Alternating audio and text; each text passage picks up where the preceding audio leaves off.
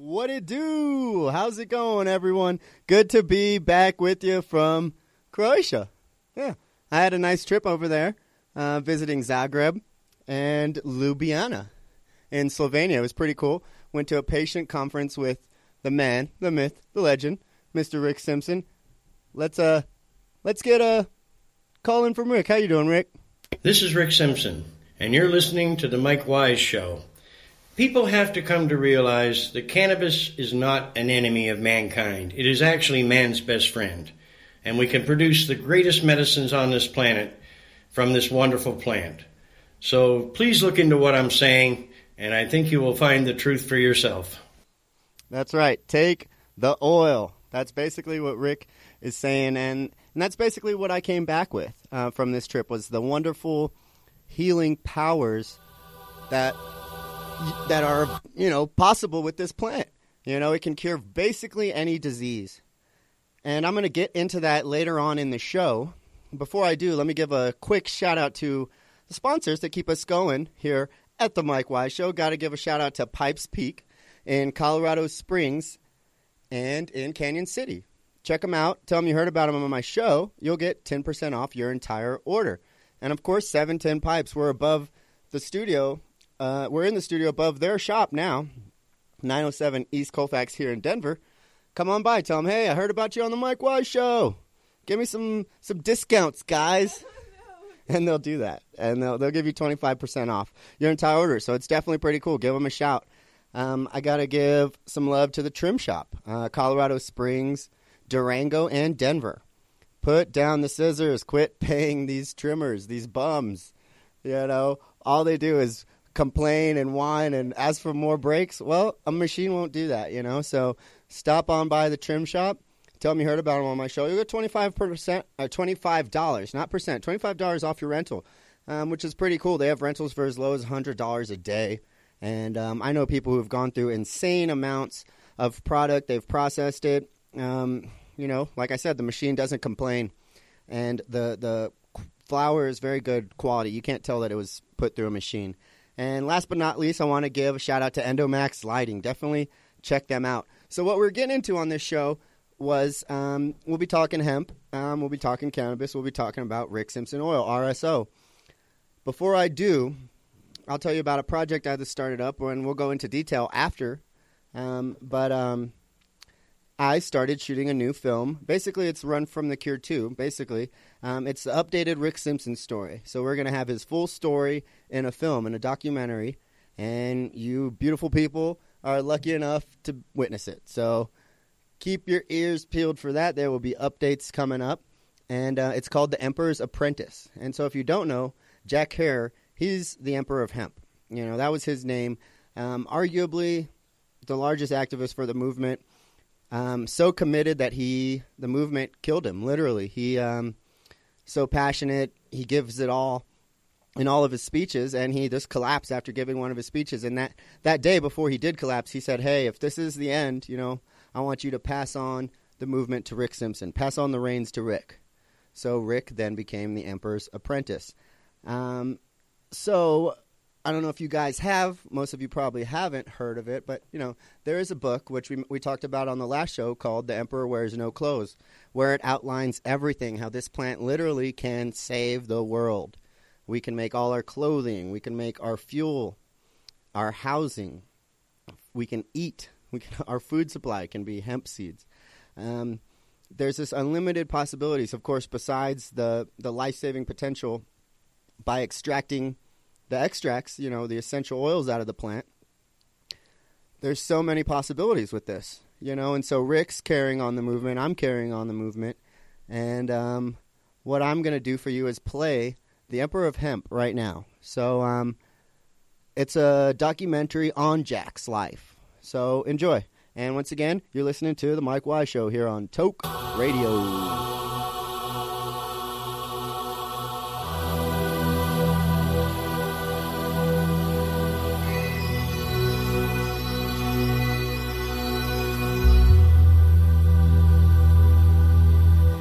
It's a crisp spring morning in Manhattan. A perfect day for a march down Broadway. But on this day, For this crowd, the Big Apple isn't exactly rolling out the red carpet. 5, 6, 7, 8, marijuana's not today. 5, 6, 7. There are delays and confusion about where to gather. Mayor Rudy Giuliani waits until the very last minute to issue the necessary permit. But several thousand show up anyway, and eventually this ragtag army begins the long trek to Battery Park.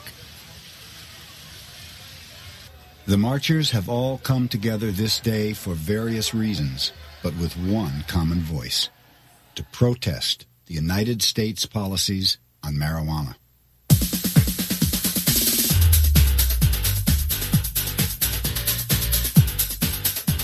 The marchers are cordially escorted by a phalanx of New York's finest.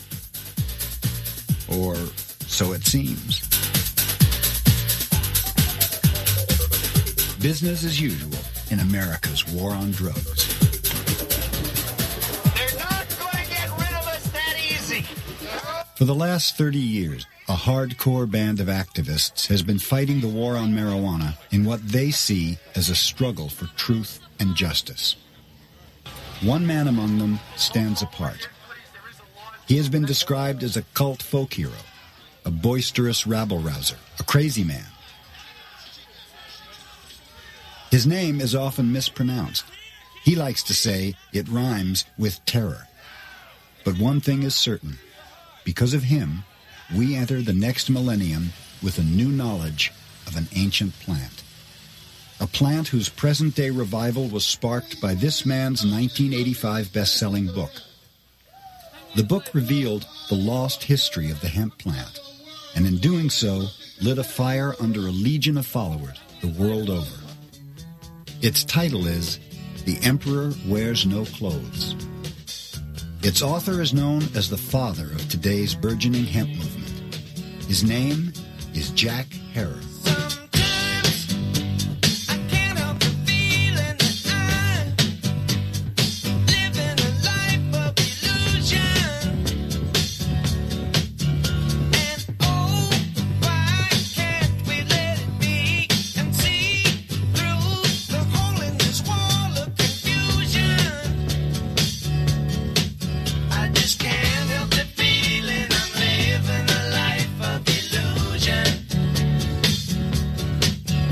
At 60 years of age, Jack Herer has been stumping for hemp nearly half his life. It's been a long, strange, and decidedly uphill journey.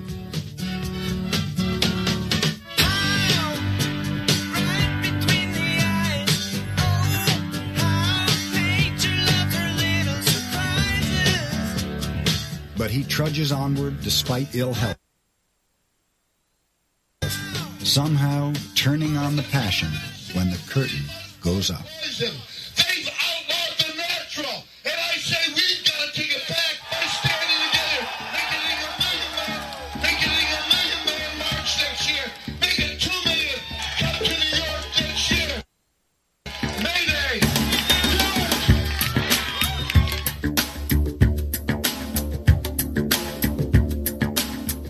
There was a time, not too many years ago, that Jack Herer's ideas about hemp were deemed irrational, extreme, off the wall. But today those harsh judgments seem like a distant memory. Jack Herer's great genius was in introducing a broader vision of the economic value of the hemp plant. I didn't know anything about hemp or the fact that there was a movement until Jack sat me down one night. He is what you might call a force of nature. I've met several people in my lifetime who I would judge as having such fiery intensity within them that approve of them or disapprove of them, you have to acknowledge that they are forces of nature. I saw Jack as a Michiganer, a crazy man. And particularly when it came to this whole idea that hemp was going to somehow revolutionize the world and revolutionize the marijuana reform movement. And so Michiganer is the right word for Jack.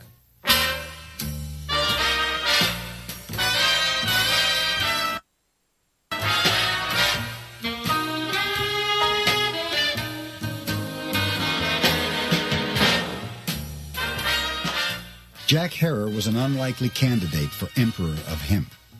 He was born into a conservative, middle-class Jewish family in 1939 and grew up in Buffalo, New York. He led a normal, happy life there until his 41-year-old father died of a heart attack when Jack was only 14. Within a span of 3 years, Jack went from Boy Scout to high school dropout.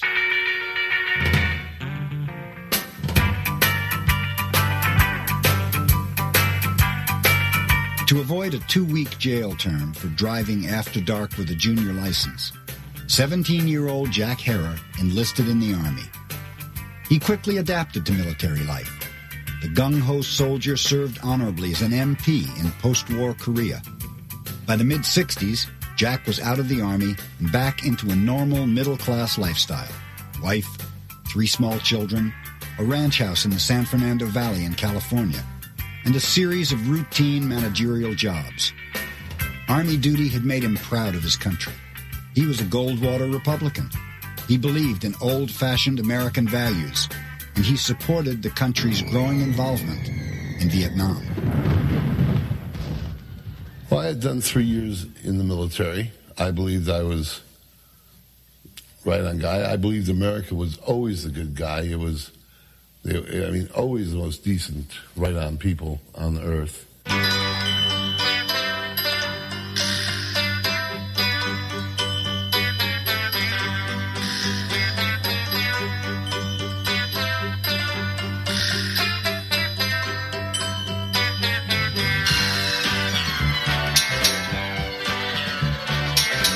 Silver in my tambourine.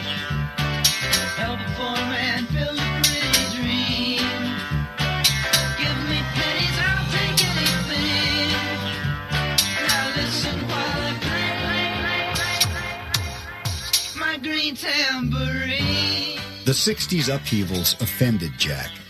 He especially had a very low regard for the anti-war protesters. I thought that they were the most un-American kids in the world.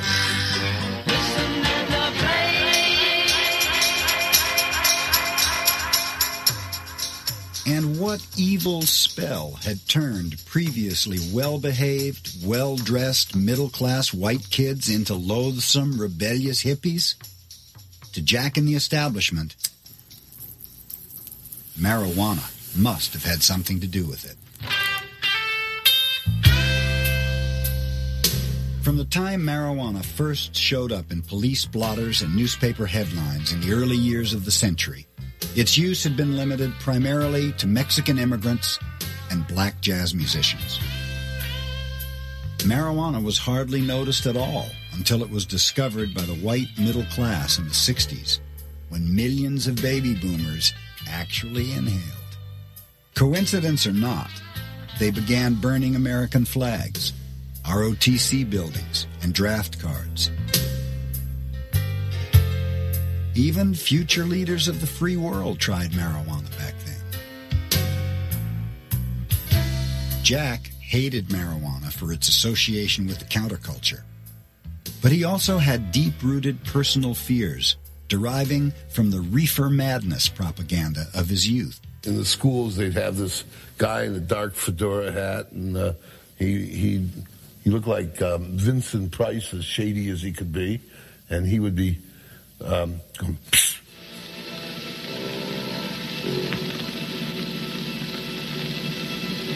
You try one of these for free, kid, you know. And this is Rick Simpson, and you're listening to The Mike Wise Show. Heroin, you know, you were doing cocaine, you were doing things and exotic name drugs that I had no experience with, and I was sure that this was going to happen to me. The 60s rising tide of social change eventually swept in and altered the course of Jack's life.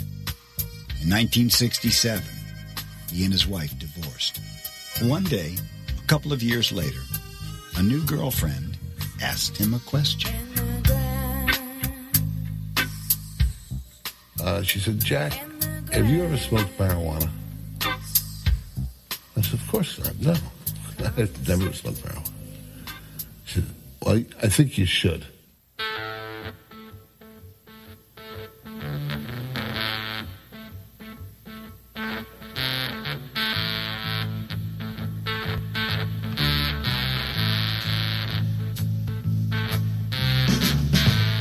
I was feeling sensations that I didn't even know a human being could experience. And I said, why is this illegal? And she said, she doesn't know. I began to hear the protesters about the war in Vietnam, and their words had real meanings, textures. They weren't just talking about, I don't want to fight because I'm a coward, which is the way I thought of it, my ignorant or brutish way before.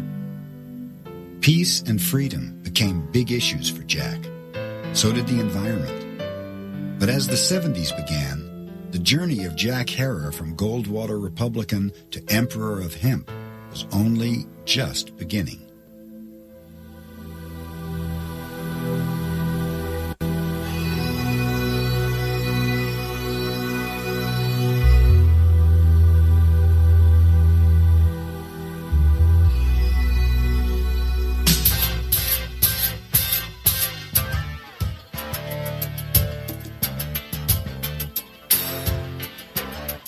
Jack's transformation gained some momentum in 1973 when he satisfied a lifelong urge to write. He and a friend co-authored a little cartoon book about marijuana titled simply Grass.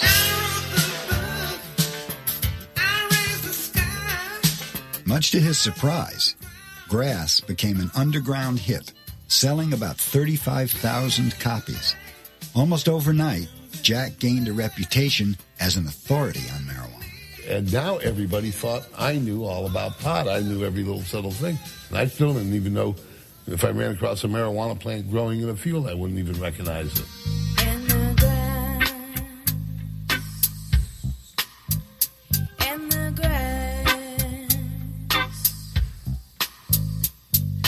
Come sit with me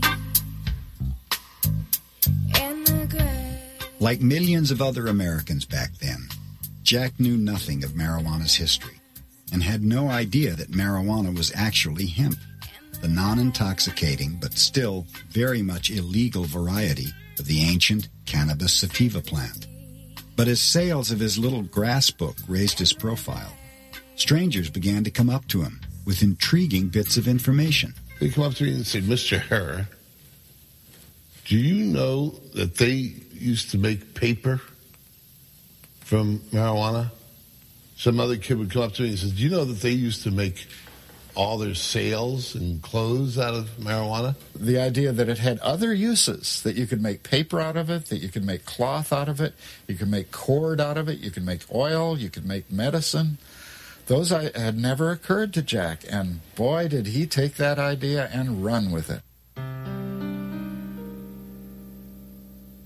Jack was amazed to discover hemp's deep connection to mankind. For over 10,000 years, hemp was undeniably our most useful plant. Our ancestors depended on hemp's exceptionally strong fiber, cellulose-rich pulp, and highly nutritious seeds. The plant was cultivated and used throughout history for food, clothing, fuel, and medicine, as well as for sails, rope, shelter, and paper. In colonial America, hemp was not only legal, but essential to survival. Washington planted hemp at Mount Vernon in the 1790s while he was president in an attempt to start a home industry so that the United States would not have to depend on Italy and on Russia and on England for their hemp fiber. This was just after the Revolution, and the United States was trying madly not to have to rely on foreign countries for any products. Armed with this new knowledge, Jack set out to persuade the marijuana reform movement to join him aboard his new hemp bandwagon. But to his surprise, nobody got on, not even the usual suspects. Many of us thought that Jack was perhaps too focused only on hemp. Most of us were only focused on let's stop arresting smokers, and we sort of thought the hemp issue was a secondary issue and maybe not as important, and we weren't even sure there was a constituency out there that cared about it. The message, as well as the messenger, turned people off. When he first talked about hemp, to me in particular, I was very resistant because I thought of it as being just excuse to legalize marijuana. He tended, in his enthusiasm, to overstate the case a bit. And in so doing, sometimes the rest of us were embarrassed by that. We felt like it might undermine all of our credibility. He would go on and rant about, hemp and how it was important and how he found this and found that, and I paid little or no attention to him because he has a tendency to rant and rave about a lot of things, if you know him. I suspect I'm probably one of those people that refused to return Jack's phone calls. Going to a party, meet me on after school. Well, going to a place where the job is really cool. There was one person who did accept Jack's ideas back then. An easygoing marijuana activist named Ed Adair could see the sense to what Jack was saying. Adair, known to everyone as Captain Ed, owned 2 popular Los Angeles head shops. I'd heard he'd sold 12 of the grass books. So I went over there and introduced myself, and he looked at me and he says, I've been selling the hell out of these books. But he says, are you sure you're okay you smoke pot? Because what I walked in with was a white plastic jacket with my polyester pants. Jack followed Captain Ed's example and traded his polyester suits for jeans and T-shirts. The two became inseparable friends, and over the years, they collected hundreds of thousands of signatures for various legalization initiatives in California.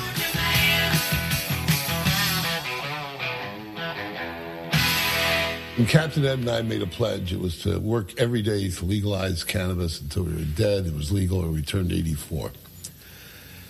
And we always felt the great injustice is that if anybody was in jail for cannabis for any reasons, it would always be too big of an injustice to walk away from and not spend almost all our time trying to change.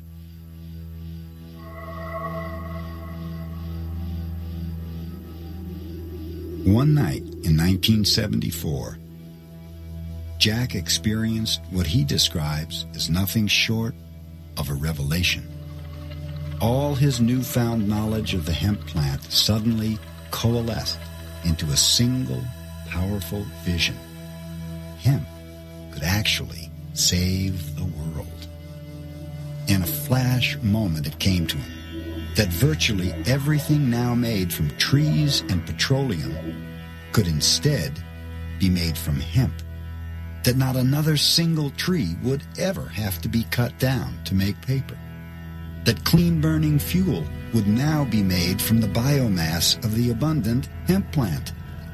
This new fuel would run cars, factories, power plants, and would even provide heat for our homes. That hemp could be grown and processed into cloth and paper with only a fraction of the toxic chemicals used in processing cotton and trees.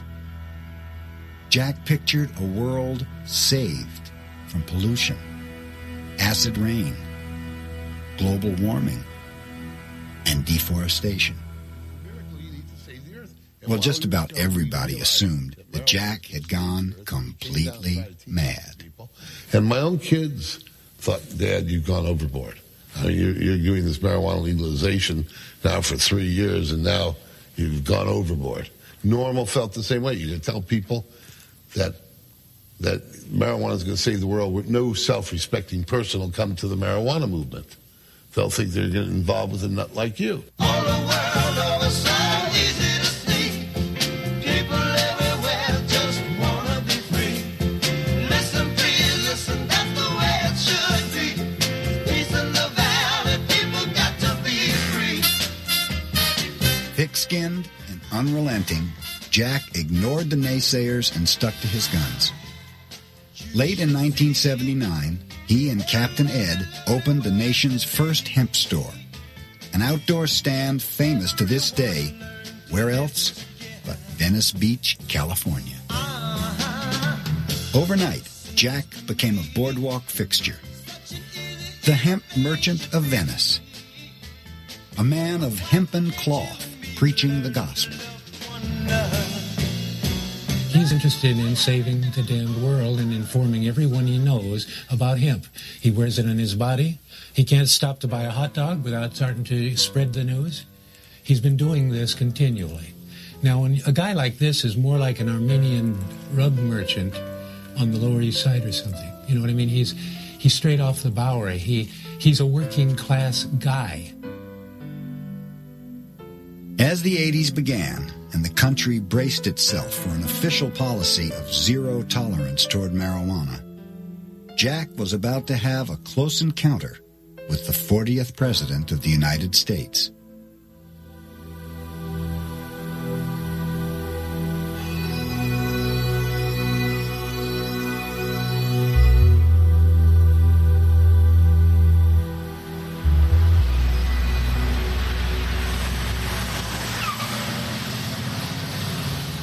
January 1981, West Los Angeles, California. Mere days before the presidential inauguration, Jack and a small encampment of followers are campaigning for California hemp and marijuana initiatives. Along comes Ronald Reagan. President-elect Reagan's motorcade pulls up to the federal building. He's scheduled for a pre-inaugural haircut. According to eyewitnesses, the great communicator questions the building manager. By the way, he says, what are the Canadians protesting about out there? And he thought that the marijuana flag we were flying out there was the maple leaf. And the guy that's the manager of the office of the building, he says, well, they're not Canadians. Those are marijuana protesters. And Reagan says, well, isn't there something you can do about that? Well, we've taken them to court and they've won. Well, I'll be on duty in 5 days. I'll see what I can do for you.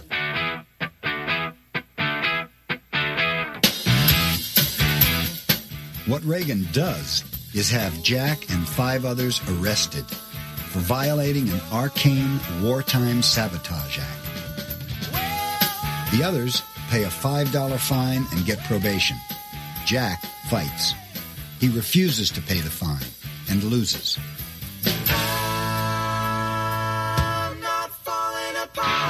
His appeal is unsuccessful. The United States Supreme Court refuses to hear the case. So on July 14th, 1983, Jack reports to federal prison at Terminal Island, California.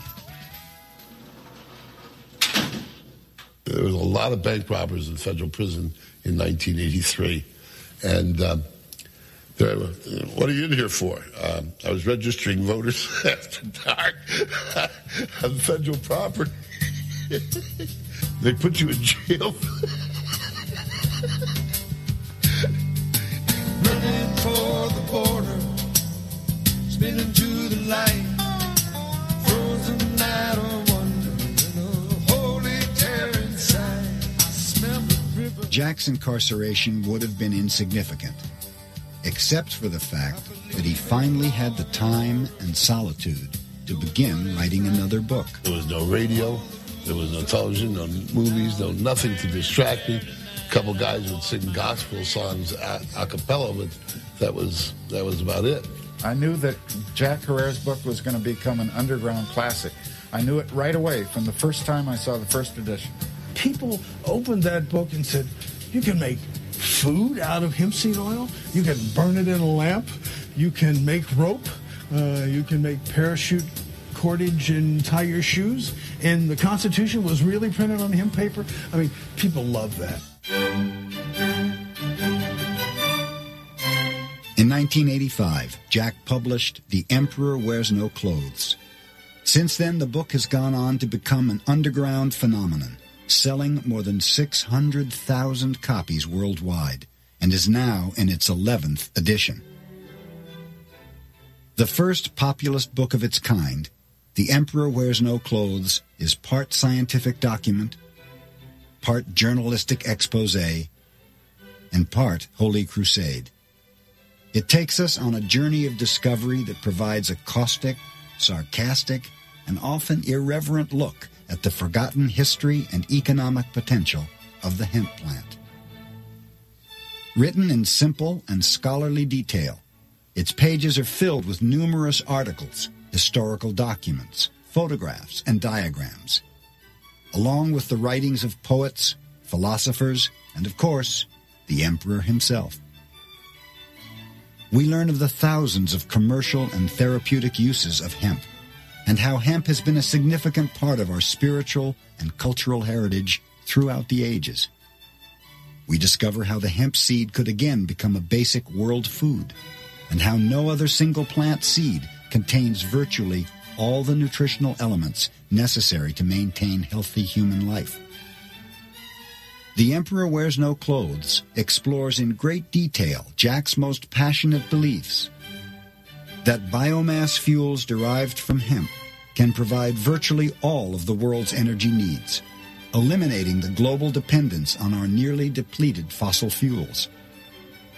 That the systematic destruction of our environment can be dramatically reduced or even stopped by using hemp as the resource for fiber, fuel, and paper. The book makes the case for hemp as the world's savior, and Jack backs it up with a $50,000 offer to anyone who can prove him wrong. So far, he's had no takers.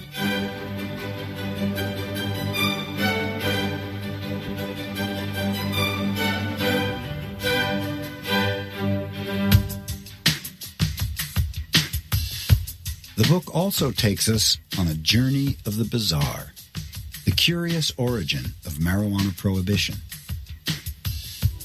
Only in the 20th century did the ancient hemp plant become a frightening new drug. The Mexican slang word, marijuana, was unknown to most Americans until it began appearing in newspaper headlines early in the century. Marijuana horror stories, works of pure fiction, were staples of the sensationalistic newspapers owned by William Randolph Hearst. But even respectable papers printed outrageous tales. Although this story would be relegated to the tabloids today, it was fit to print in the distinguished New York Times on July 6, 1927. A Mexican woman and her 4 children are driven insane by marijuana, the New York Times reported. It went on to say that neighbors rushed to the house to find the entire family insane.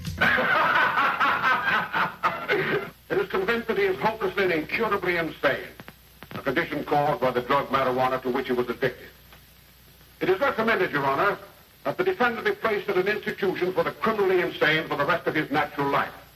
The next tragedy may be that of your daughter, or your son, or yours, or yours, or yours.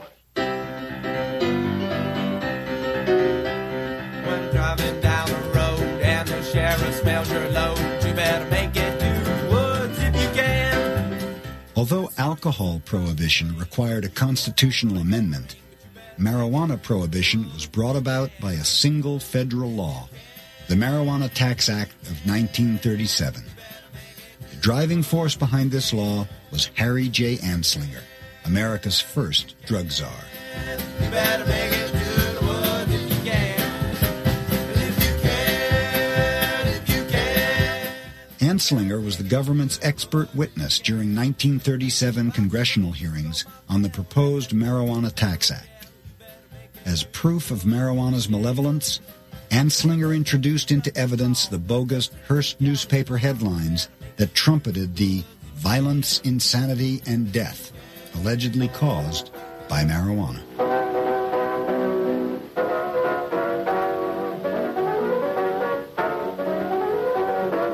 In 1937, when the Marijuana Tax Act was established, there were no data of any sort, much less scientific, about whether this compound was harmful or not. There was just evidence it was being used by people whom we distrusted and feared, and that it was associated with lower-class people. You go back and read the record in Congress, it's amazing the lack of information. There were literally questions by members of Congress saying, what is this marijuana? Is it a narcotic or what is it?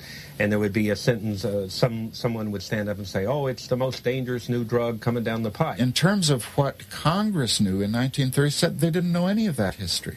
The only history that they were given was all these cock and bull stories about how it made people crazy and they went out and killed people under the influence of marijuana. The Tax Act was built on lies, and I think it's outrageous that we have legislation that still exists today it was based on lies.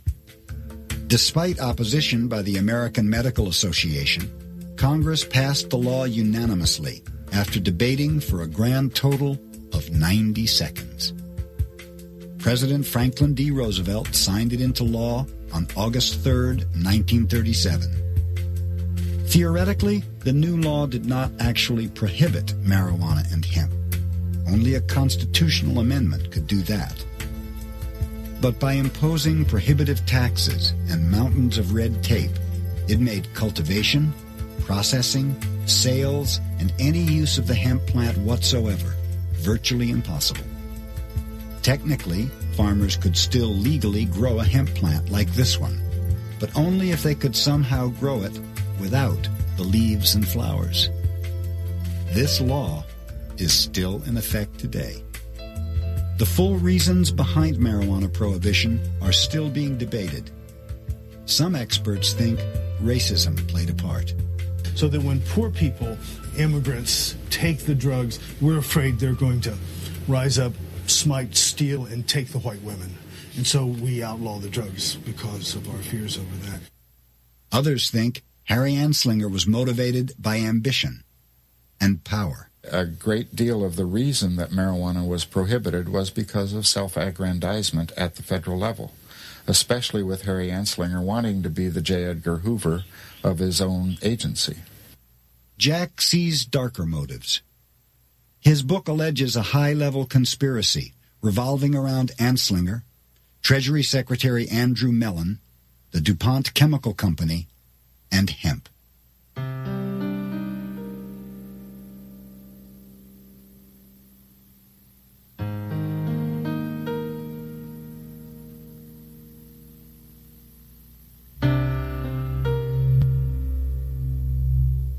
Before the Civil War, hemp was the nation's second-largest cash crop behind cotton. But while cotton could be processed by machine, slaves were the only cost-effective way to separate the tough hemp fiber from the pulpy core that was used to make paper. When slavery ended after the war, the hemp industry went into decline.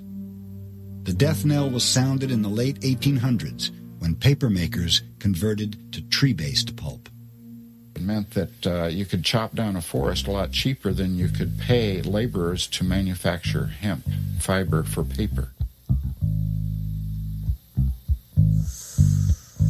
Jack hangs his conspiracy angle on events that happened simultaneously with marijuana prohibition.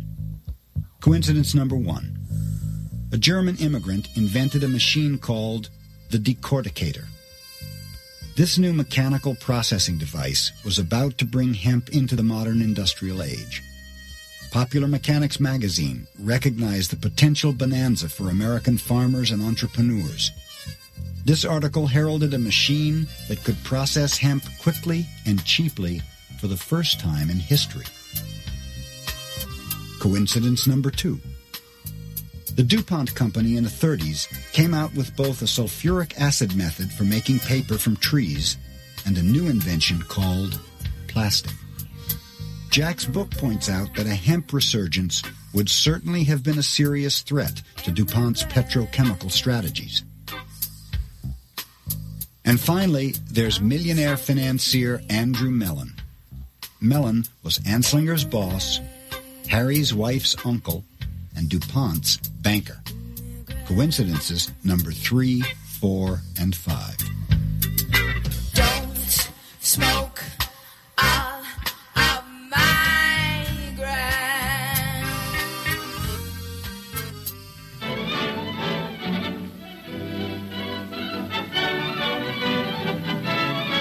The book's credibility got a boost from Jack's discovery of this 14-minute documentary. Supposedly made by the U.S. government 5 years after the Marijuana Tax Act. Its purpose was to encourage farmers to grow outlawed hemp during World War II. Long ago, when these ancient Grecian temples were new, hemp was already old in the service of mankind. For thousands of years even then, this plant had been grown for cordage and coarse cloth in China and elsewhere in the East. But now, with Philippine and East Indian sources of hemp in the hands of the Japanese, and shipment of jute from India curtailed, American hemp must meet the needs of our Army and Navy as well as of our industries. In 1942, patriotic farmers, at the government's request, planted 36,000 acres of seed hemp, an increase of several thousand%. The goal for 1943 is 50,000 acres of seed hemp. For to grow hemp legally, you must have a federal registration and tax stamp.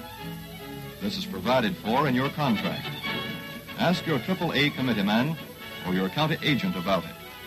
Don't forget, Jack often staged public showings of Hemp for Victory to validate his history of the plant. He also used the film as an example of government deception and hypocrisy. But he was stunned one day in 1988 to get a call from a newspaper reporter questioning the authenticity of the film. Well, Mr. Hare, we went out to check the information, and we found nobody that would corroborate your story, that this movie was even ever made. You said this movie was made by the United States government, this movie Hemp for Victory. That if there would be any evidence that the government ever made such a film, it would be in the Library of Congress, it would be in the Department of Agriculture. It is in neither place. His reputation on the line, Jack and his friends went on an excursion to Washington, D.C.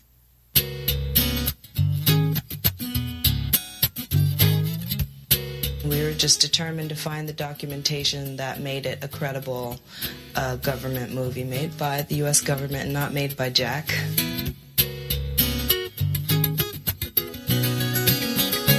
We didn't see it as detective work. We just saw it as we were on a mission. We're on a mission from God. Many others before Jack had searched the Library of Congress for proof of the documentary's existence and found none. In a day of digging, Jack ran into the same lack of evidence. After deciding to give up, we decided to give it one more try. In a dusty old book, hidden among clutter in a back room, they found it. The official Library of Congress documentation. Indeed, the film had been made by the U.S. Department of Agriculture. Hemp for Victory.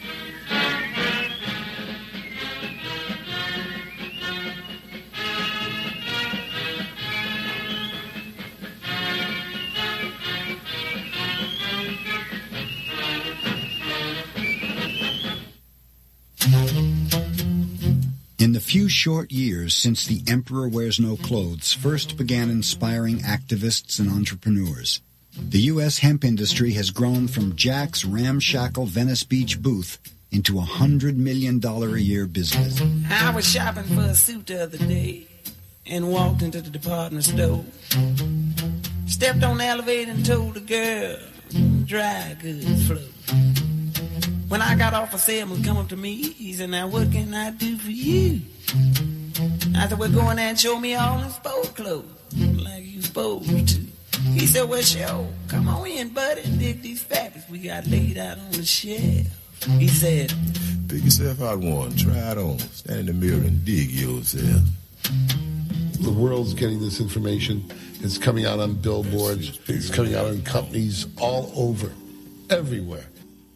As hemp gained mainstream acceptance in the 90s, so did Jack.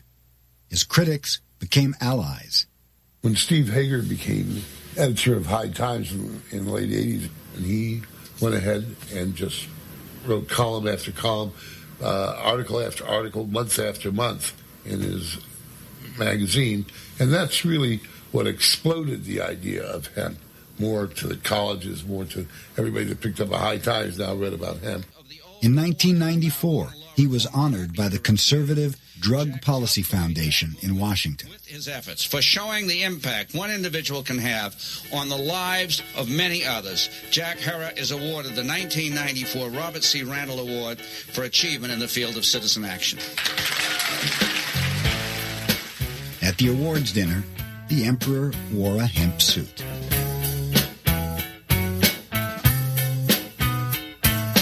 Leaning on a tree trunk, thinking all the same junk, falling in and out of a dream.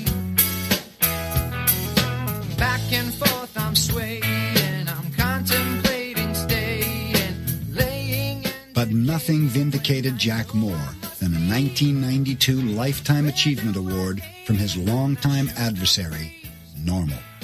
How do I calm myself at times like these? I need a simple kind of lovely, and the thought is just a novelty. From a nemesis to a prophet, I think is the way to look at it.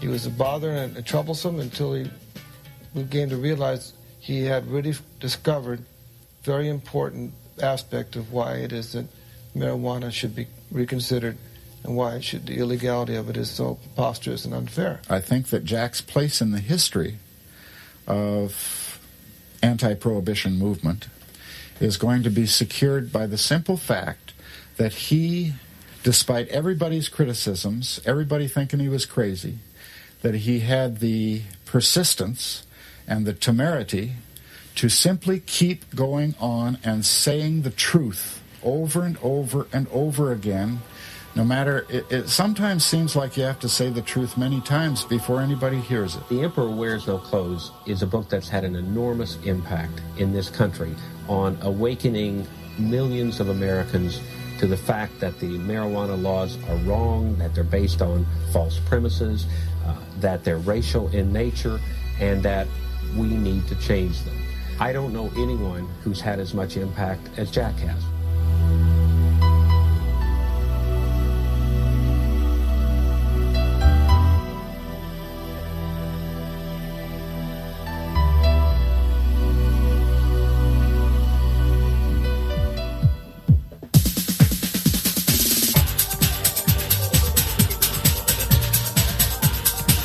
Neither Jack nor anyone else in the outgunned, outspent reform movement was having any impact at all on U.S. drug policies.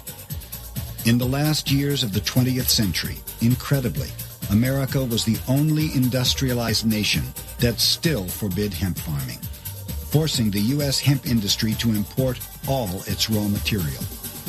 According to the government, allowing farmers to grow hemp would confuse police and send a wrong message to children. Drugs are every nation's problem, and every nation must act to fight them. We are determined to build the drug-free America and to join with others to combat drugs around the world. Let there be no doubt, this is ultimately a struggle for human freedom.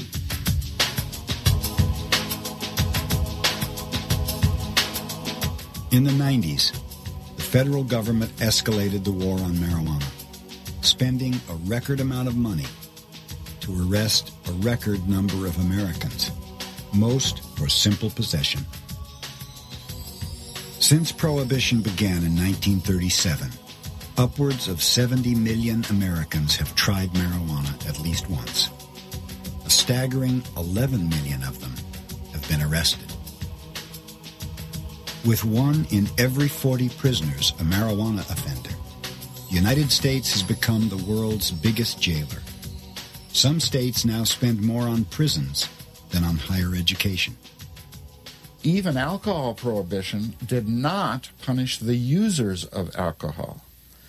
When marijuana prohibition was instituted, however, the prohibition was aimed directly at users, which it had not been with alcohol prohibition. Well, just here in America, it's 14 million years have been spent on prison, jails, parole, or probation since the 1930s for marijuana. 14 million years.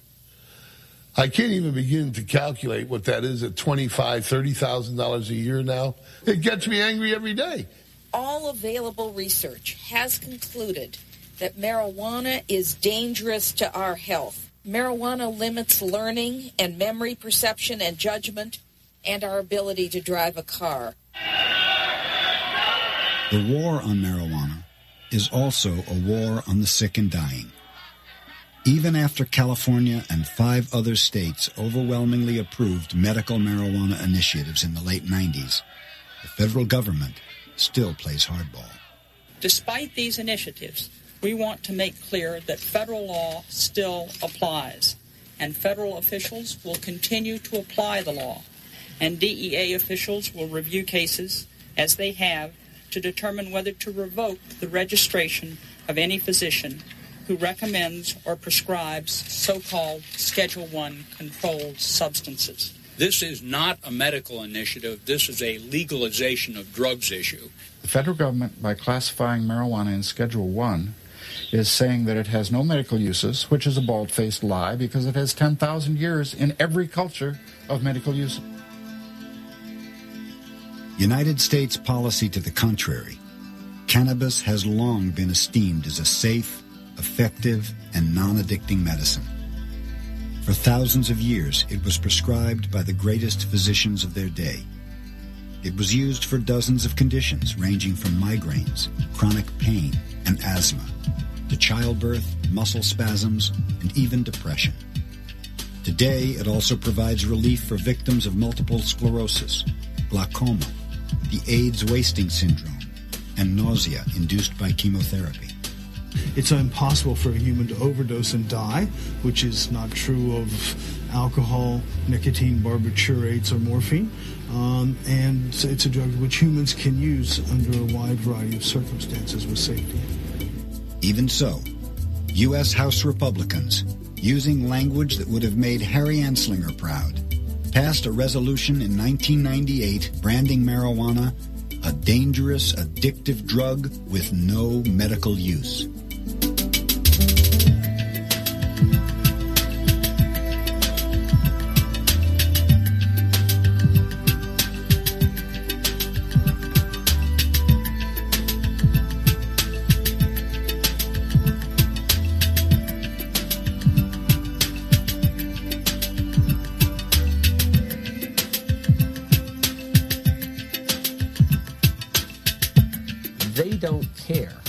Marijuana is the only drug that can alleviate your pain and suffering so that you can live longer, so that you can take your chemotherapy, so that you have a reasonable quality of life. They would rather fight the war on drugs even though they know that there are sick and dying patients being denied relief because of their position. Unconscionable. So you would think that after at least a generation of really good information about marijuana being circulated, why is the war still going on? One, I think the people in charge of government today, particularly in the law enforcement sections of government, are people who are afraid of the culture around marijuana. It harkens back to the Vietnam War era, Vietnam War protests, the civil rights protests, people who are trying to change the government. But notwithstanding that people talk about how the police are not particularly interested in marijuana cases, in fact, it is their bread and butter. The war on drugs is supported in part now because we have a drug abuse establishment. Every place I turn and talk to somebody about what he or she does, he's in drug abuse treatment, drug abuse prevention, drug abuse education, urine testing, interdiction. He's a policeman, an undercover investigator, a jail builder, a jail keeper. I sometimes think there's nobody left in the United States except a few of us and all the people who are making their living fighting the war on drugs. They used to call us the land of the free, and now they call us the land of the pea, where you have to pee to be tested to be free. What a crock. All you have to do is say the word drugs, and you can change the Constitution so that it's meaningless. You can search people's homes without valid cause. You can seize people's property without valid cause. You can seize people's lives and destroy families. They talk about family values. How many thousands of families have been destroyed by these vicious laws? Not another medicine, not another drug on this planet that nobody has ever died from. Nobody has ever died from marijuana that wasn't shot by a cop.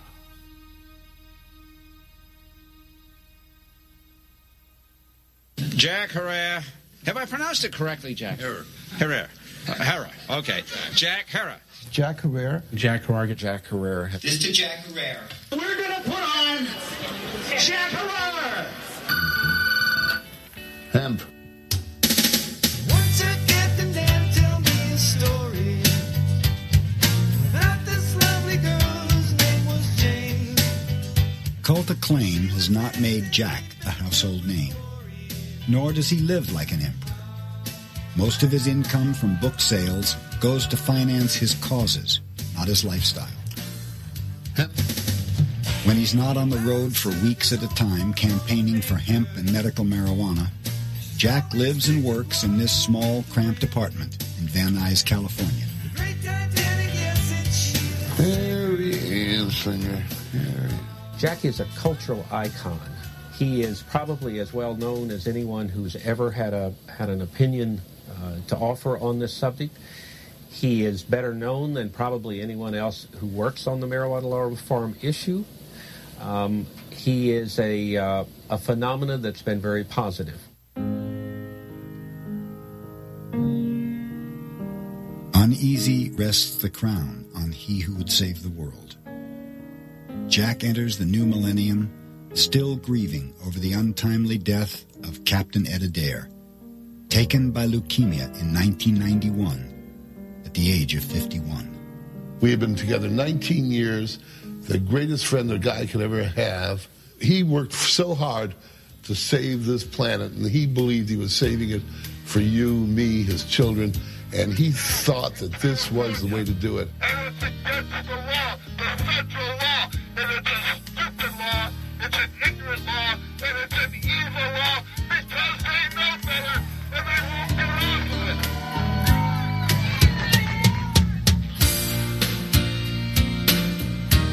Captain Ed and I planned was to get out and teach this information. Eventually we would get a cadre of believers, and eventually they would go out and teach the world.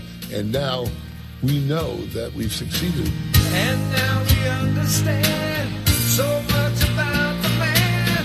He's not insane, he is not crazy.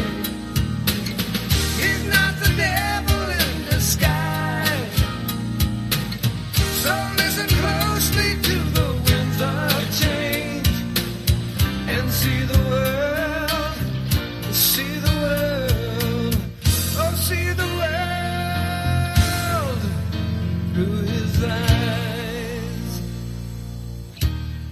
Despite some health problems, Jack has no plans to kick back and take it easy with longtime companion Jeannie Hawkins.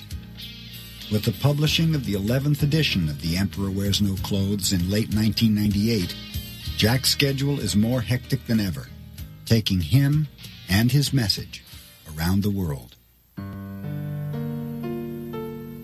Jack is haunted, however, by the hard, cold facts of Prohibition. Despite its undeniable potential as the natural, renewable alternative to a synthetic world, the hemp plant, by federal law, still cannot be cultivated in the United States. Despite increasing public and scientific support, the medical use of marijuana still remains illegal. And despite the enormous cost in money and human lives, millions of people are still being arrested for possessing a therapeutic substance revered by our ancestors. This is the reality of America's war on a plant. A war born of commerce and greed. An endless war. And so, the fight goes on. And on. I don't know if hemp's going to save the world, but I'll tell you this. It's the only thing that can.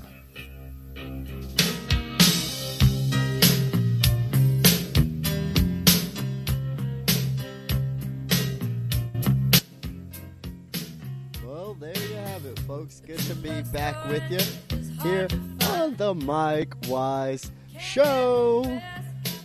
We're listening. So you just heard The Emperor of Hemp. A film done in 1999. Narrated, of course, by Peter Coyote. And it's the story of Jack Hare. Hare the Terror. That's how you say it. Everyone says his name wrong. But yeah, I'm back with you. Mike Wise here. Val's on the mic as well. Hey, everybody. There you are. So there's a lot to go over. There's a lot we can touch on. Jack, he was one who lived and died for the cause because he knew what the plant can do for the world. It can change the world in so many ways, and Prohibition is affecting the world negatively. in so many ways. So it's one of those things that I constantly talk about is yeah, there's a law out there saying you can't do it, but how just is that law? You know, if the law is based on lies, should you follow it? Hell no. But yeah, I mean, of course, I always advocate if you have a family member or friend who has a serious illness, then of course you're gonna do what you can and what you have to do for them. You got to grow, and you got to make the oil. You know, you got to. And it sucks. It's like, why do we have to be criminals? You know, just because they don't agree with our views. But it's a good old government for you. Love them. Yeah. So it's tough, you know, because being over in Slovenia, they don't have a recreational market. They don't have this whole scheme that's set in place and normalized where there's a system in place to profit off of patients. So the system that they're implementing over there is that if you're a patient, you don't need to get a medical card, and you can grow unlimited amounts of plants as long as you're not trafficking it. So you can give it away, you know. So what's going on is that Bojidar, one of the lead activists over there, has created a program, you know, which I'm pretty much copying verbatim, in which he gives free oil to patients and in exchange for them growing, and at the end of the harvest they need to give half of their flowers to him so he can make more medicine for more patients. And the program has just grown exponentially. And to me, it's amazing because it's truly a medical-based system. And I assume that that might have been the case here in Colorado several years back, but that's not the case now. Mm-hmm. And this is one of the more upsetting things that I have to deal with every day, because everyone talks about the industry this and the industry that. What they don't realize is that the industry is the very same people that are causing these regulations and these laws to be passed that are affecting patients negatively. The industry doesn't care because they're going to make their money either way. Patients, you know, we don't have a vested interest monetarily in this movement. So it's upsetting to me to see patients really getting taken advantage of now, you know.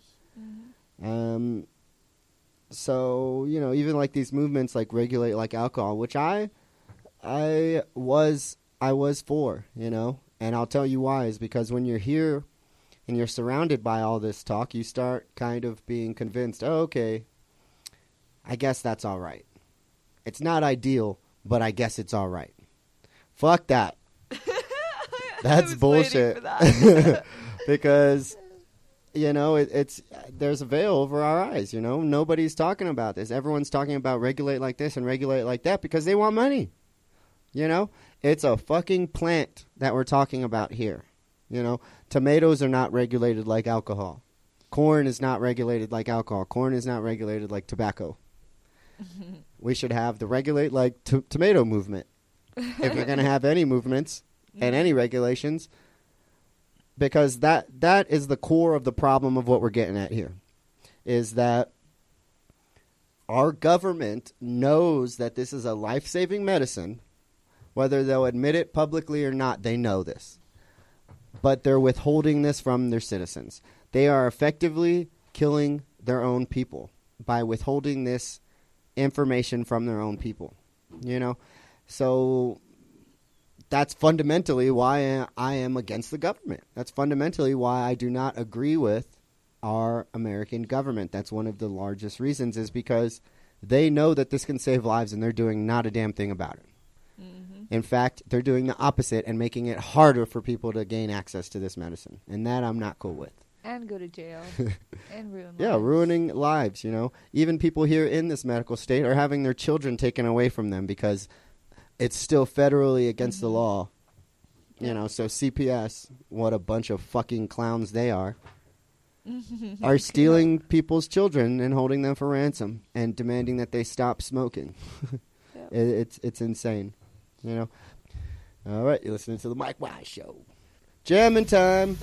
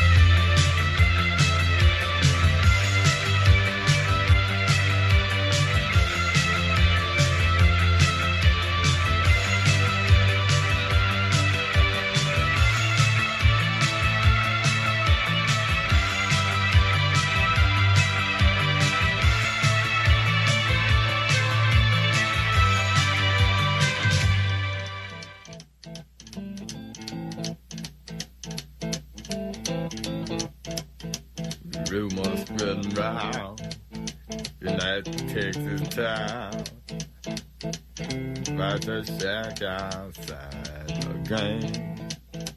And you know what I'm talking about.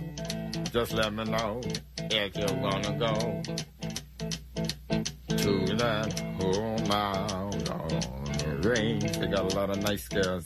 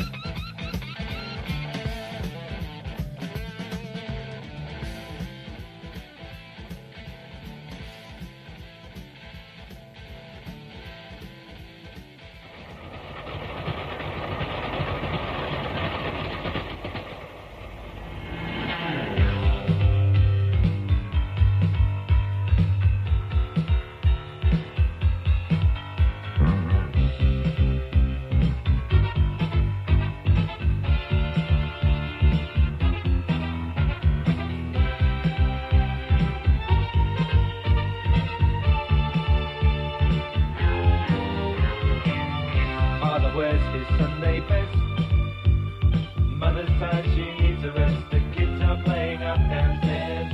Sister's sighing in her sleep. Brother's got a date to keep, he can't hang around. Our house in the middle of our street. Our house in the middle of our house. It has a crowd. There's always something happening, and it's usually quite loud. Our mum, she's so house proud. Nothing ever slows her down, and a mess is not allowed. Our house in the middle of our street. Our house in the middle of our house in the middle of our street. Our house you that you've got to in the middle of our. Father gets up late for work. Mother has to iron his shirt. Then she sends the kids to school. Sees them off with a small kiss. She's the one they're going to miss in lots of ways.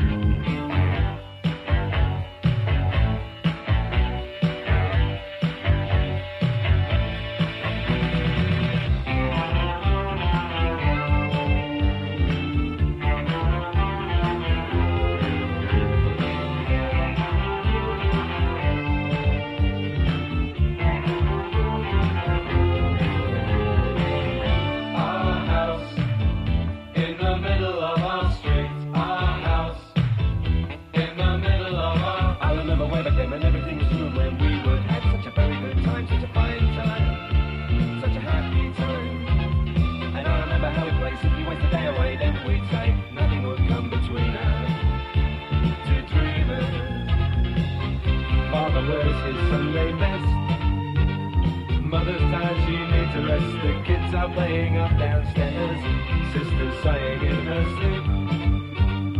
Brother's got a date to keep, he can't hang around. Our house in the middle of our street. Our house in the middle of our street. Our house in the middle of our street. Our house in the middle of our house was our castle and our king.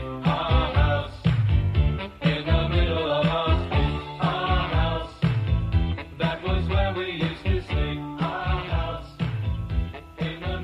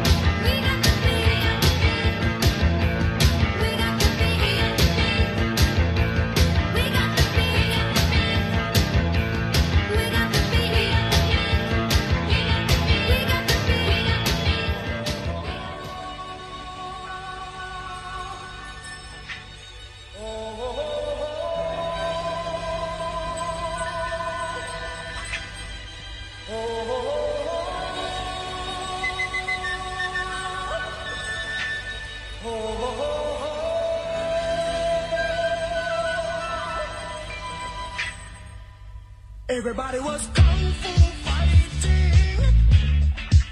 Those kids were fast as lightning. In fact, it was a little bit frightening. But they fought with expert timing. There were funky Chinamen from funky Chinatown. They were chopping them up, they were chopping them down. It's an ancient Chinese art, and everybody knew their part. From a fainting to a slip, and a kicking from the hip. Everybody was kung fu fighting. Those kids were fast as lightning. In fact, it was a little bit frightening. But they fought with expert timing. There was Funky Billy Chin and Little Sammy Chung.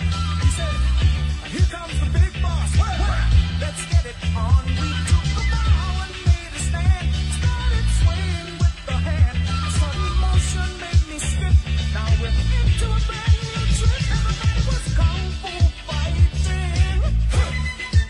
Those kids were fast as lightning. In fact, it was a little bit frightening. But they did it with expert timing. Oh, yeah. Everybody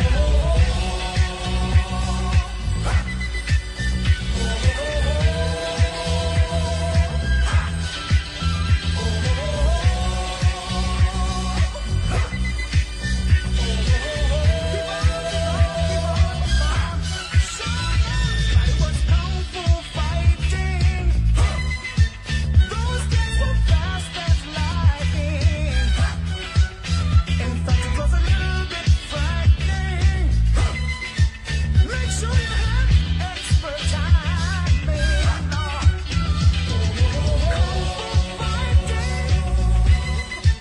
Hands and feet, fast as lightning.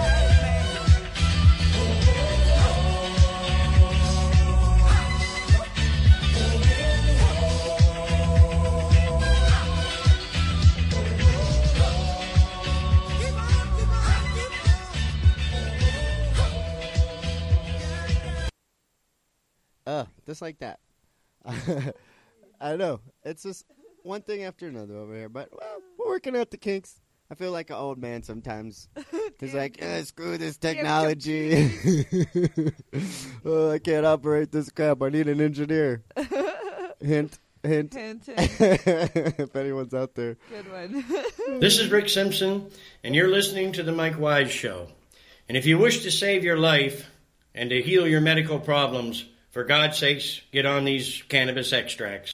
That's right, and what Rick said. Get on these extracts. You gotta take the oil, make the oil, take the oil, and shut up. Yeah, and shut up. That's what I'm saying now. But going along with that, seriously, there's a lot. It's amazing to me. I really didn't know the potential of this oil and what it could do. And, most people here think, oh, it's just for cancer. But no, like brain tumors, shrunk, all sorts of other conditions, MS, Lyme. The essential oils of this plant cures all of these conditions, and the medical industry doesn't want me to say that. They don't want you to hear that, but I'm going to be yelling it, and I'm going to be telling everyone who will listen.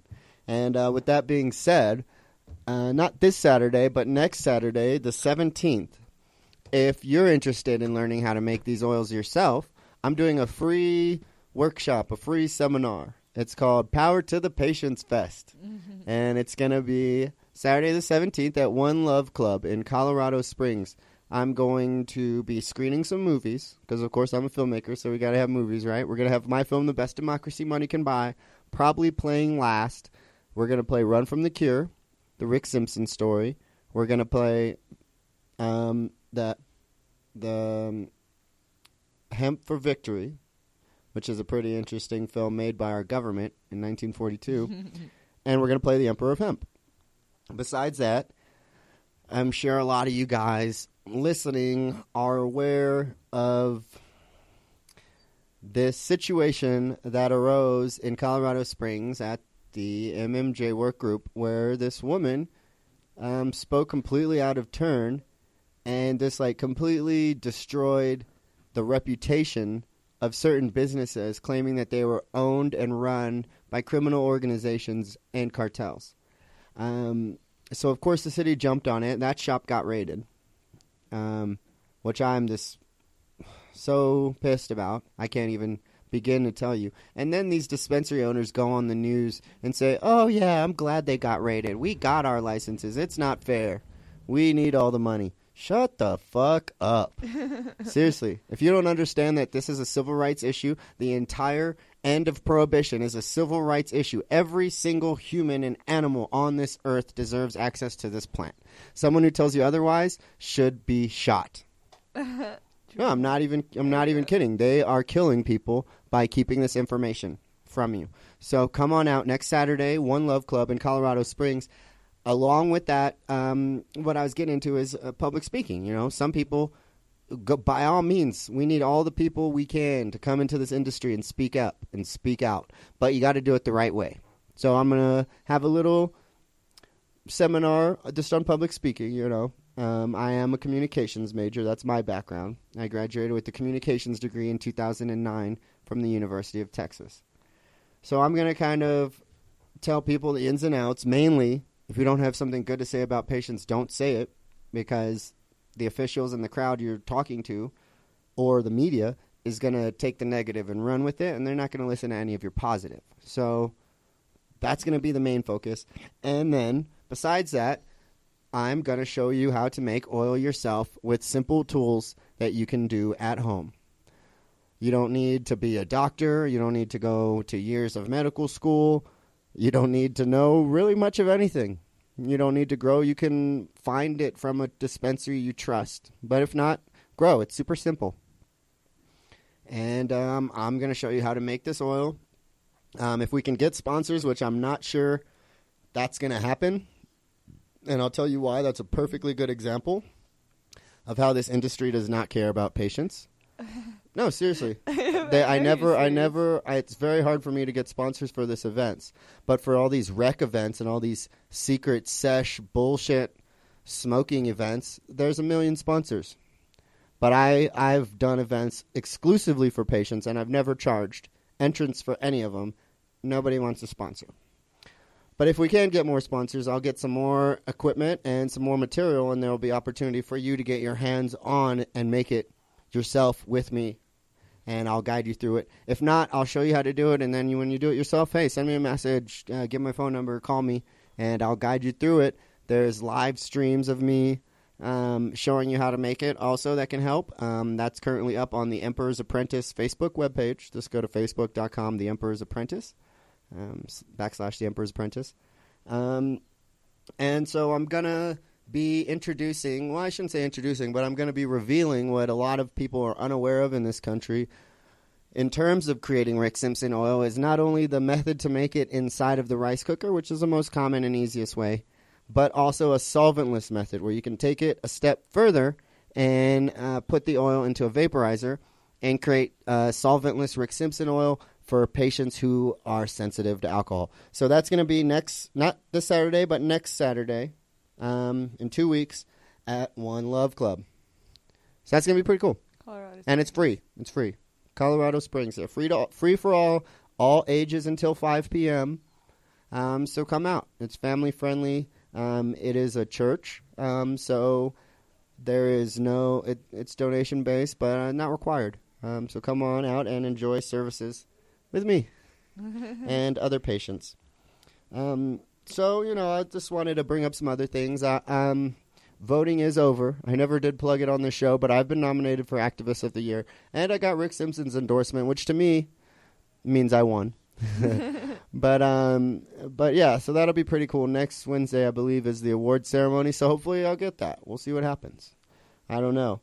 Another thing that happened recently is our film, Illegally Alive. We finally were able to clear legal because of a thing called implied consent. We didn't have film releases for everyone, but for the people we didn't, they were giving us direct interviews. So that falls under implied consent, and we are able to show the film. I am a little upset because we didn't get to submit to South by Southwest, which is where I really wanted to submit the film to. I had a good idea that we would get accepted.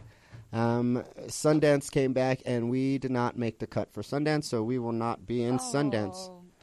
But we premiered the film, since we did find out that we could do it and not go to jail, was a film festival in Manitou Springs called the Cinnabis Film Festival. And they also had a health and wellness expo tied into it, which was pretty cool. But we premiered our film there, and we won the Medicine Makers Award. So that was pretty cool. There was not a dry eye in the place. I swear. Everybody, there's sniffles all over the room. Yeah, which I got to give a big shout out to Dale Damasi for putting the story together. Yeah, and really pulling out the emotion out of that story. He did a really good job. I mean, really, the film is, I don't want to sound too like every other filmmaker, but it's more than just a film, and it's because of how it came together and the team behind it.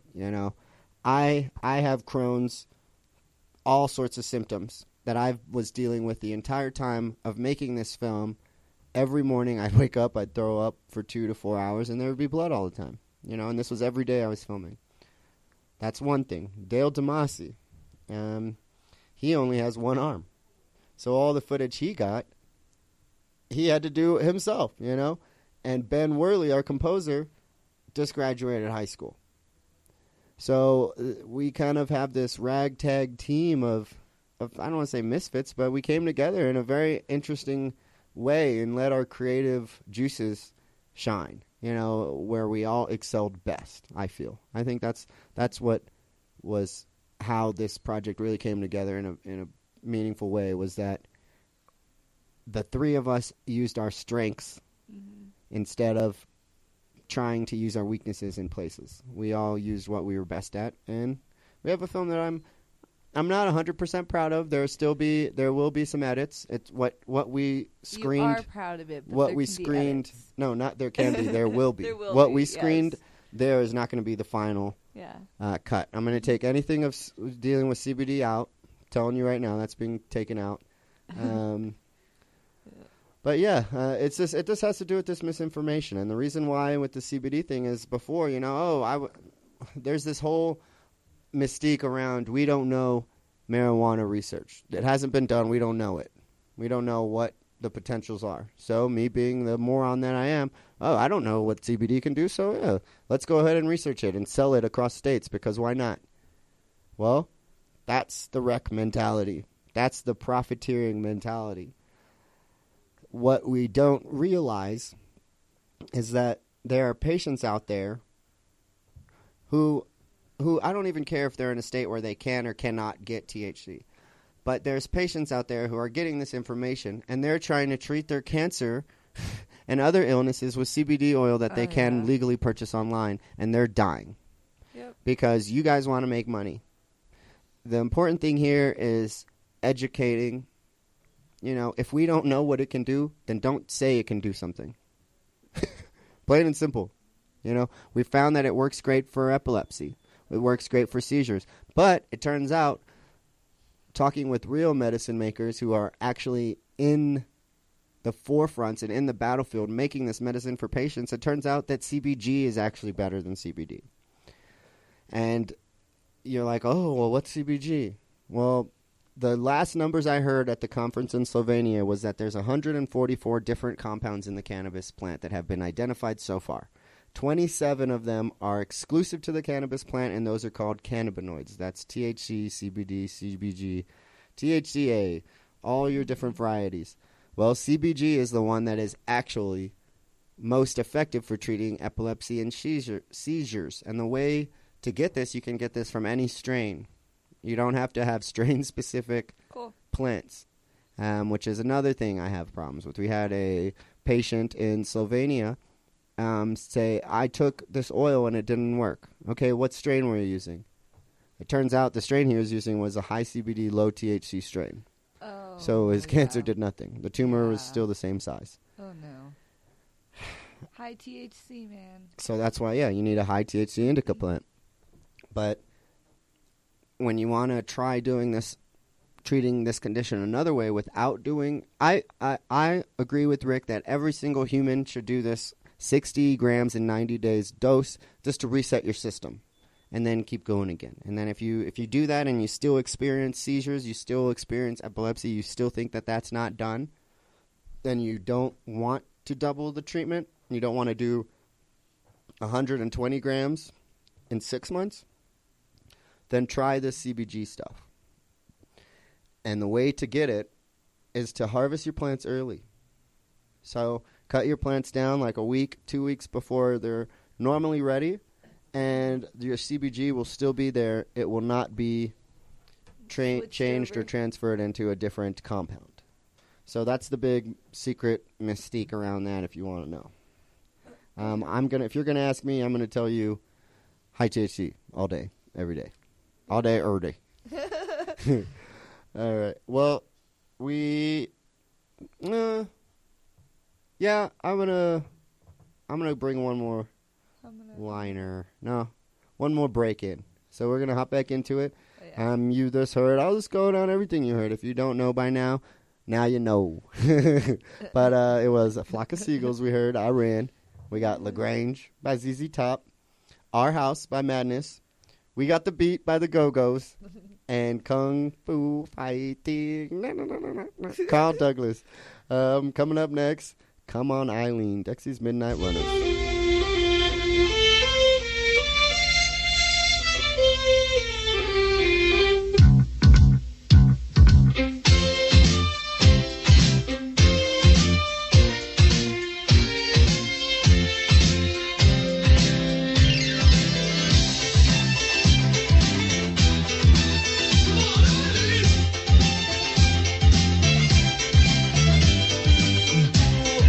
Johnny, right.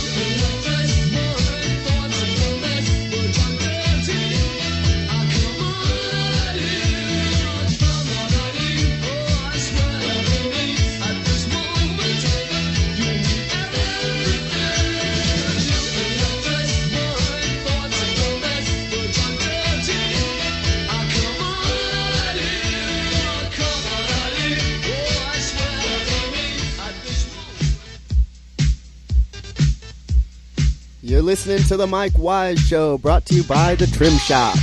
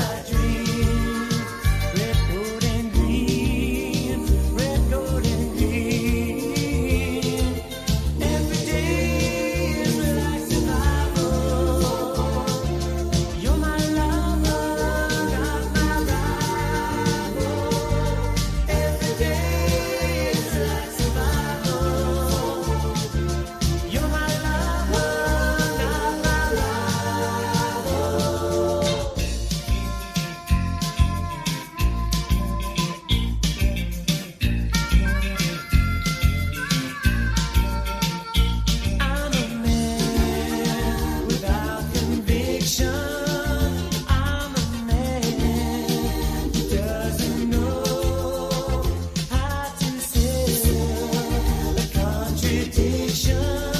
You come and go. You come and go. Come a chameleon. You come and go. You come and go. Nothing would be easy if you colors were like my dream. Red, gold, and green. Red, gold, and green. Come a chameleon. You come and go. You come and go. Loving would be easy if your colors were like my dream. Red, gold, and green. Red, gold, and green. Come a chameleon. You come and go. You come and go. Loving would be easy if your colors were like my dream. Red, gold, and green.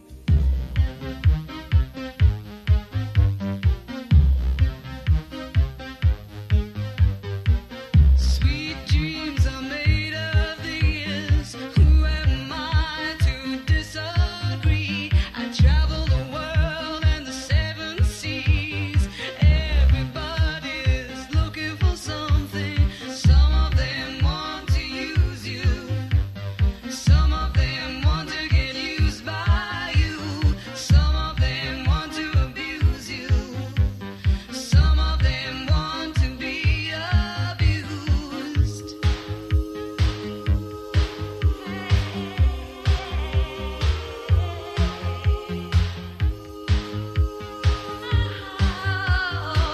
Sweet dreams are made of these. Who am I to disagree? I travel the world and the seven seas.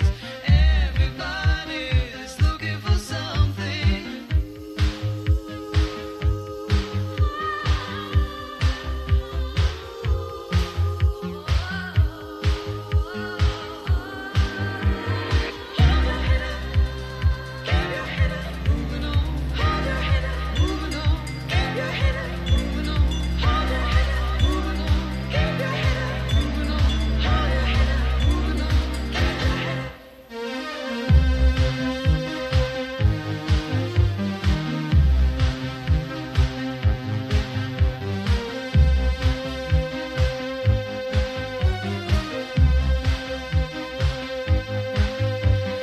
Some of them want to use you. Some of them want to get used by you. Some of them want to abuse you. Some of them want to be abused.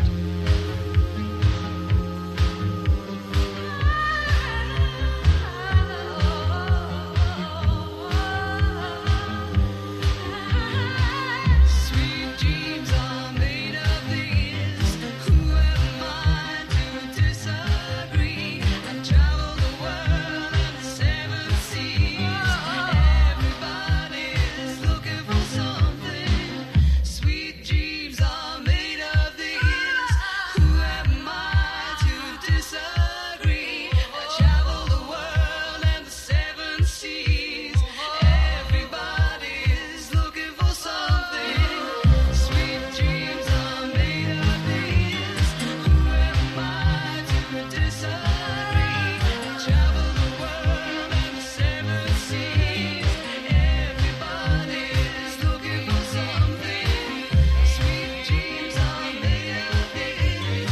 Who am I to disagree? I travel the world and the seven seas. Everybody's looking for something. Sweet dreams are made of these. Who am I to disagree? I travel the world and the This is Rick Simpson, and you're listening to The Mike Wise Show. And for God's sakes, sober up and take the oil. It's the only thing that can save your life. You heard it from the man himself. Sober up and take the oil. You're going to hear me preaching this for the rest of my life until you don't want to hear me no more. But seriously, this plant has so many benefits. Like, you need to tell every single person you know this prohibition needs to end. Okay? I'm not here to advocate for smoking weed. I'm not here to talk about doing dabs. I'm here to tell you about the extracts of the cannabis plant and how it can save your life. We can talk about all that stuff later. This is what's most important. That's the only way you're going to get through to people. I'm telling you. You've been trying it this other way, and it's not worked. Right? Right? Am I crazy? Right? Right? All right? All right? All right?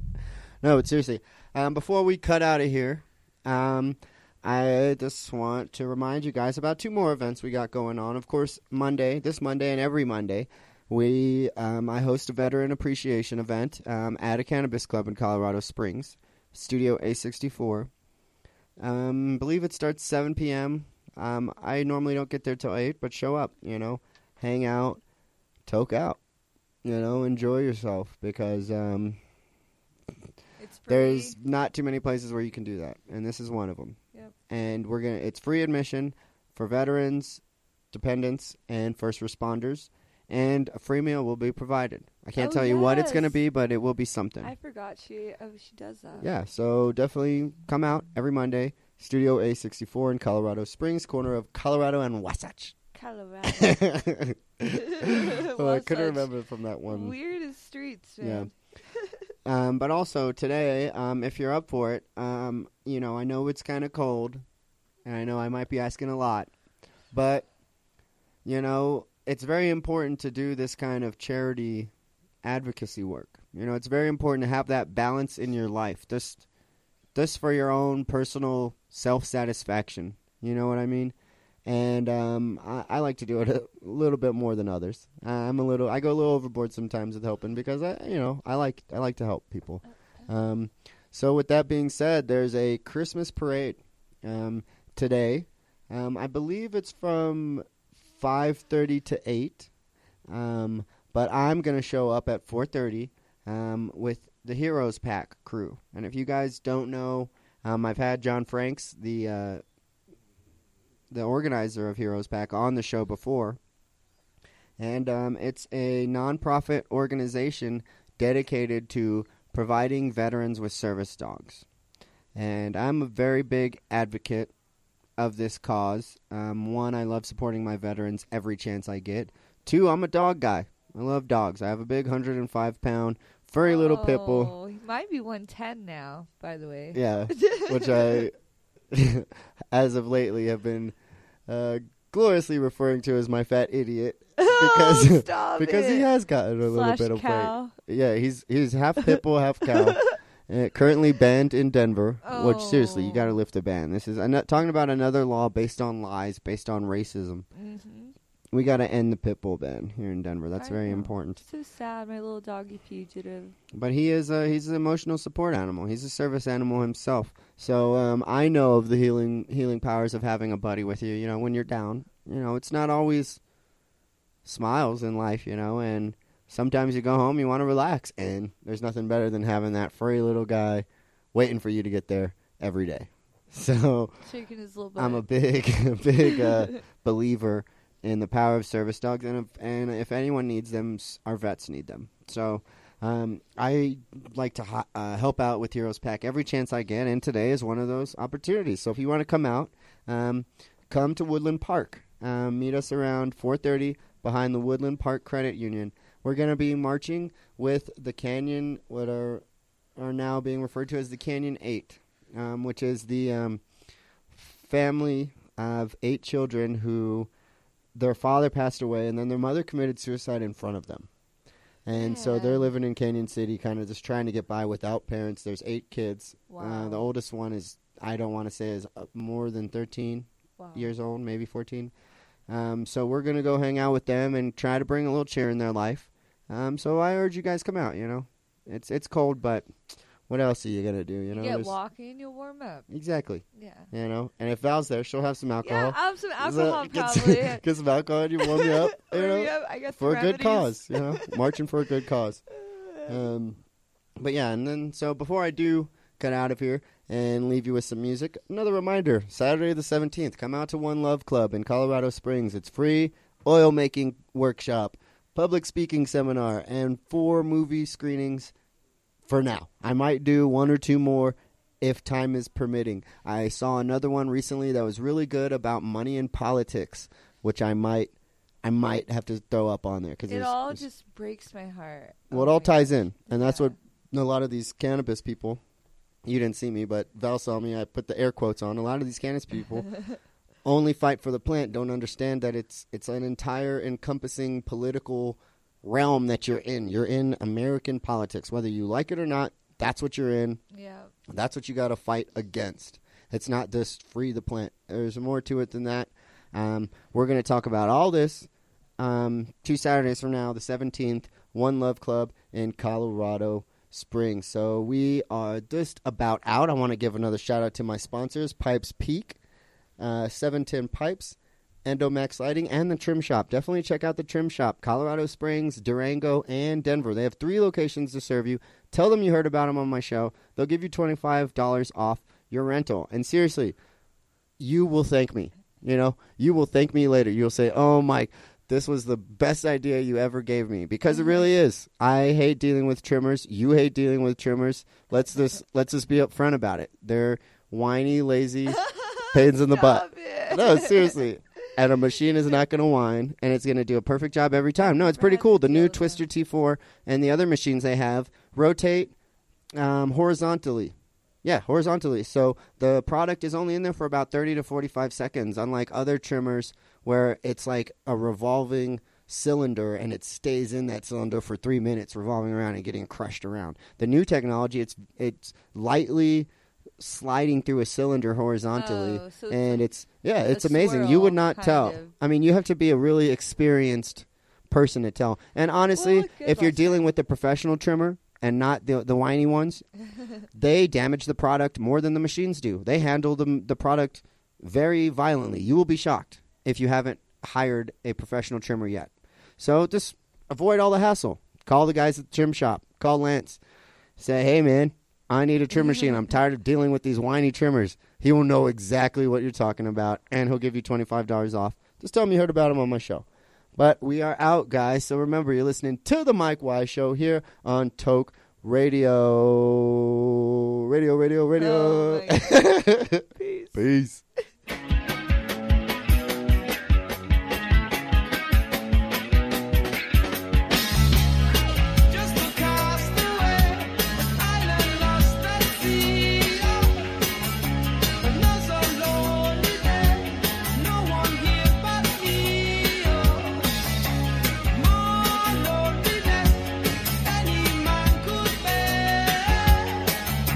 Rescue me before I fall in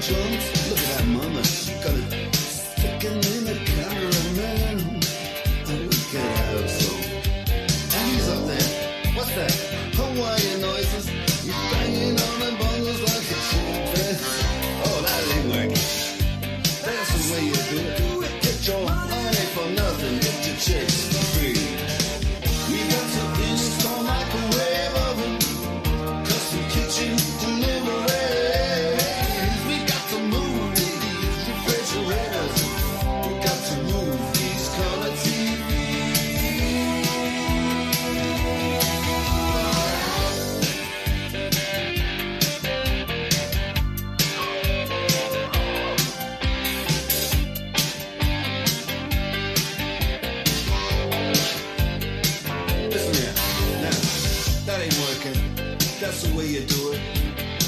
You play the guitar on the MTV.